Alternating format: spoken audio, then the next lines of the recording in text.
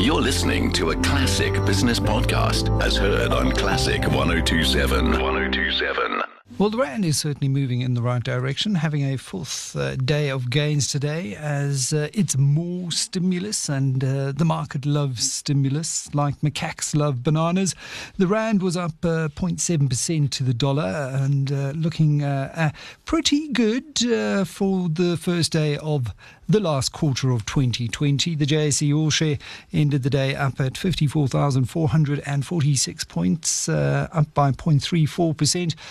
All sectors sea-facing except for resources. Who's selling our miners? Miners having a terrible day today, despite platinum, palladium, gold, silver, all having pretty good days. Globally, it was a pretty mixed affair. The FTSE and France's CAC 40 enjoying good days. Germany's DAX was flat, and US stocks out of the blocks at the open. Looking at where we are at the moment, they've come back a little bit. The Dow up 0.37%, the S&P up 0.4%, and the Nasdaq just around 1%. Let's call it that. Chantal Marx, Head of Equity Research at F&B Wealth and Investments, and Petri Redelinghuys, founder of Herenya Capital Advisors, two of my favourites. Have your view from the market, Chantal. Who's selling our miners? I don't think someone is specifically selling the miners. What I think is happening at the moment is probably a bit of a rotation. So the idea that I'm getting is that there's a lot more positivity around what valuations look like in SA Inc. or domestic stocks. So I think that you're probably seeing a bit of a rotation out of the miners and resources stocks and into financials and consumer goods stocks. And, the dogs agree with you in the background, certainly. Petri, what does your bird have to say about what the markets did today? I actually agree with Chantal. I think that we're starting to see some of the mid-cap stocks becoming a bit more attractive, as well as financials and retailers. I mean, if you look at the way machinery goods trades today, clothing retailers did really, really well.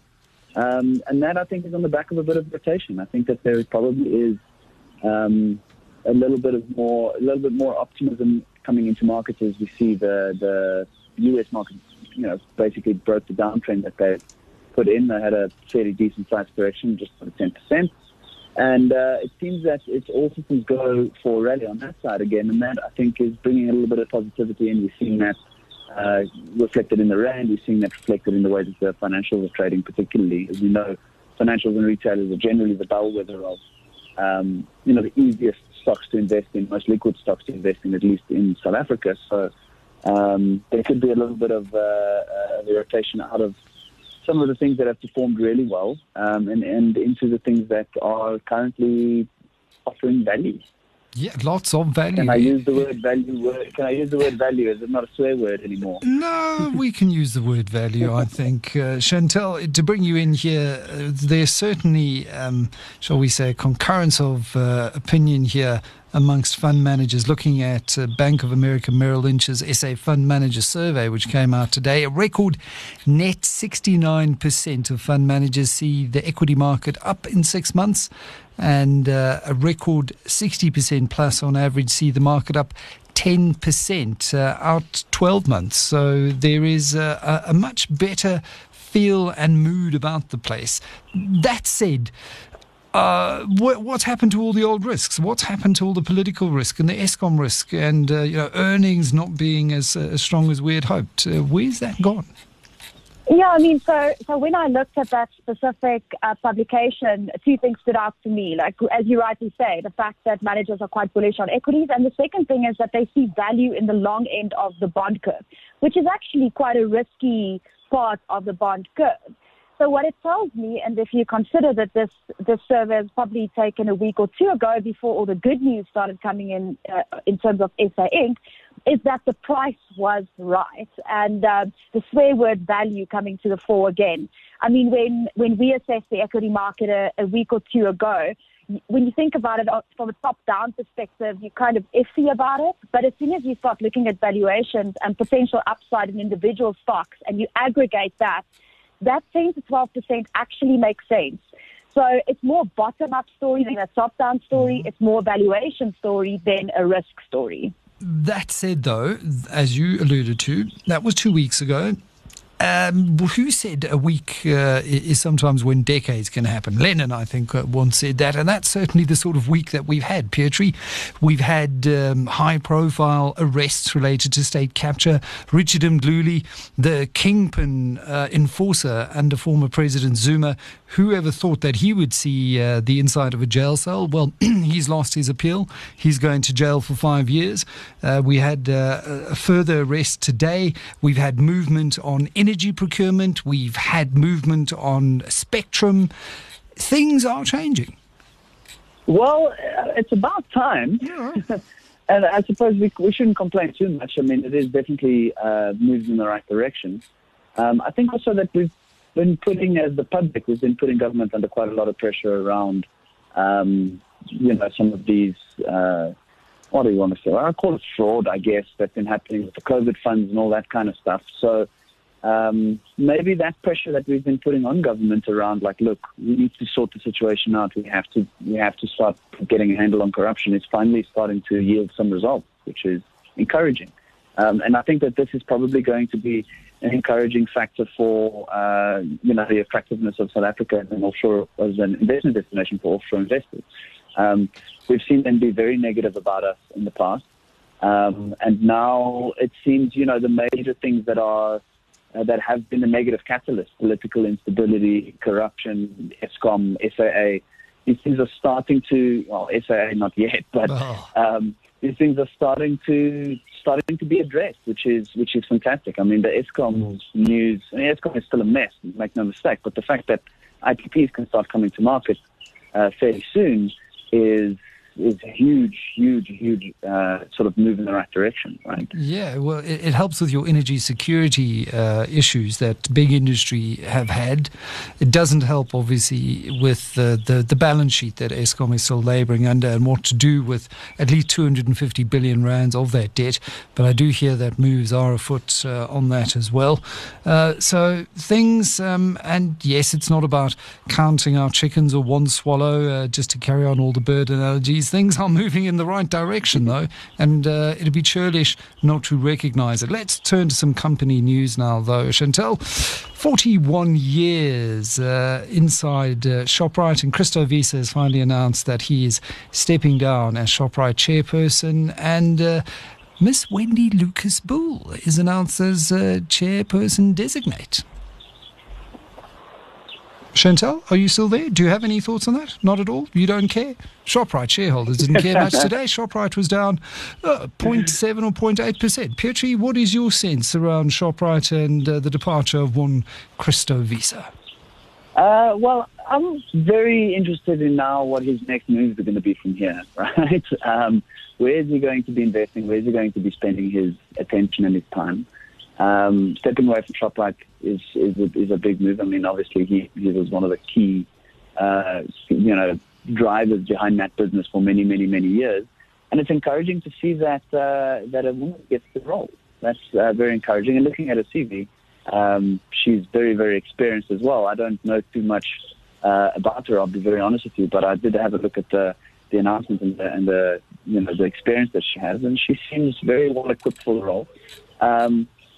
I like to think that, the opportunities, it may not, have a material impact on Shoprite immediately. Obviously, it's going to take a long time before her influence is really felt. But from a opportunistic mindset, if I can put it that way, I would like to be, I'm going to keep my eye on things to see what Mr. Wiese does with his investments and where he starts to invest and what sort of projects he wants to back. Because he might be retiring as chairman, but I don't think that he's retiring in terms of being an investor and being sort of a thought leader, if you will.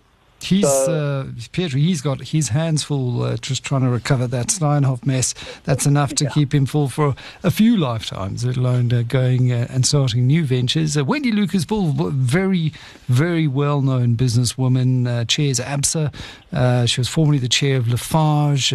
She's been on the boards of Anglo American, Alex Forbes, Nedbank, Telkom, Development Bank. She has all the right credentials, and I think a very welcome and progressive move by ShopRite as well, certainly dispelling any thoughts that it's just a cozy boys club down in Stellenbosch. It's been a day of announcements, board announcements and board appointments, Petri. We've also got the announcement of the new CEO of Spur, Val Nishas, and he will take over the reins from the 1st of January. He's succeeding Pierre van Tonda.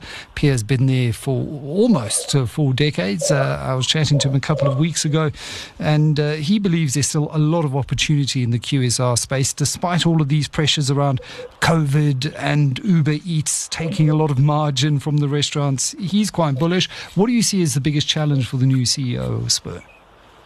Well, I mean, I'd be very interested to see exactly how badly Spur's been affected by COVID. I mean, I think that they're one of the chains that have been under more pressure than any of the rest.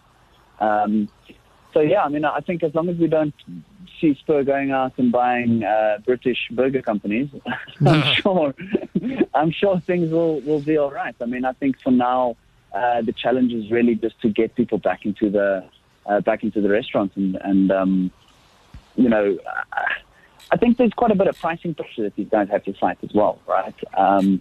Because the industries have been decimated, and unfortunately that obviously impacts supply chains and puts sort of food inflation pressures on. So it'll be interesting to see how they sort of contain costs and how they navigate the recovery out of essentially, you know, the COVID lockdowns. I think the bigger sort of restaurant businesses, QSR businesses, they'll mostly survive, right? It's the smaller ones that are going to be hit the hardest because the big ones have balance sheets that they can fall back on when times get tough, and they can do rights issues and all sorts of stuff. So I don't know. I think let's see first how the rest of the year goes, and if there's some sort of an earnings recovery, and then I think we'll have a clearer picture of exactly what the challenges are that the company faces. Right now, I'm still a bit in the dark on what's really happening there. Chantal, I want to bring you in here. I can still hear your dogs barking. So is Spur a dog or a diamond? Well, I think it's actually a diamond in the rough, and I think that the leadership changes at the moment could actually get it back on track. When I visited a Spur in Newcastle over the weekend as we were traveling back from KZN, and as a parent, there probably isn't a better place to take your child. And the wings are fantastic and the steaks are really good. So I think they just need a little bit of a fresh perspective. Perhaps think twice about the cultural appropriation that's going on in their steak ranches right now. And I think that leadership changes at the top, even though their previous leadership was really strong, could just be the ticket for Spur to reignite growth. They should bring back the hot rock.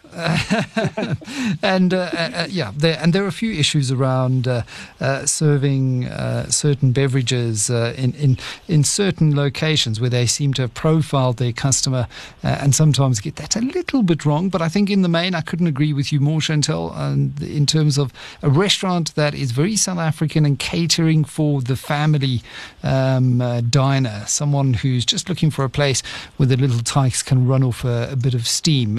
Lastly, interesting to see that Coke is looking to get into the alcoholic beverage market for the first time. They're partnering with Molson Coors to produce a hard version of a drink called Topo Chico. How much do you know about this story, Petri? It seems to make sense for Coke because its traditional line of sugary, sweetened, carbonated beverages is under attack by governments all over the world who want to tax it to death. Yeah, so they have to find a way to diversify. I would have actually thought, there was some rumors and millings and stuff going around about SAB and Anheuser-Busch InBev wanting to get into the cannabis beverage business not so long ago. And that was sort of, I think about a year or so ago, that was relatively topical. So I'm actually quite surprised to see that Coca-Cola didn't make a push into that market, because that's probably going to be one of the faster growing markets over the next 20 to 50 years, right? So it's an interesting move. I mean, I'm not really sure. I don't see, making alcoholic beverages is very different to just making sort of caffeinated and sort of fizzy drinks, if you will. And then they make a huge variety of different things. So they definitely have the distribution and the supply chain aspects from a logistics perspective, they can really, manufacture and distribute very, very broadly. So I think it'll be a relatively easy entrance for them to get into. We'll see how it goes. But, are they going to sort of try and compete on the scale that someone like Anheuser-Busch is manufacturing? I absolutely don't think so. Unless that's their long-term plan, I'm not 100% sure. I think it'll be interesting to see whether or not it works. Yeah, competition in the big brewer space is certainly welcome, but we'll have to watch this one quite closely to see exactly how it develops. Petri Redelinghuys, founder of Herenya Capital Advisors, and Chantal Marx, head of equity research at F&B Wealth and Investments, with your view from the market. It's a jungle out there.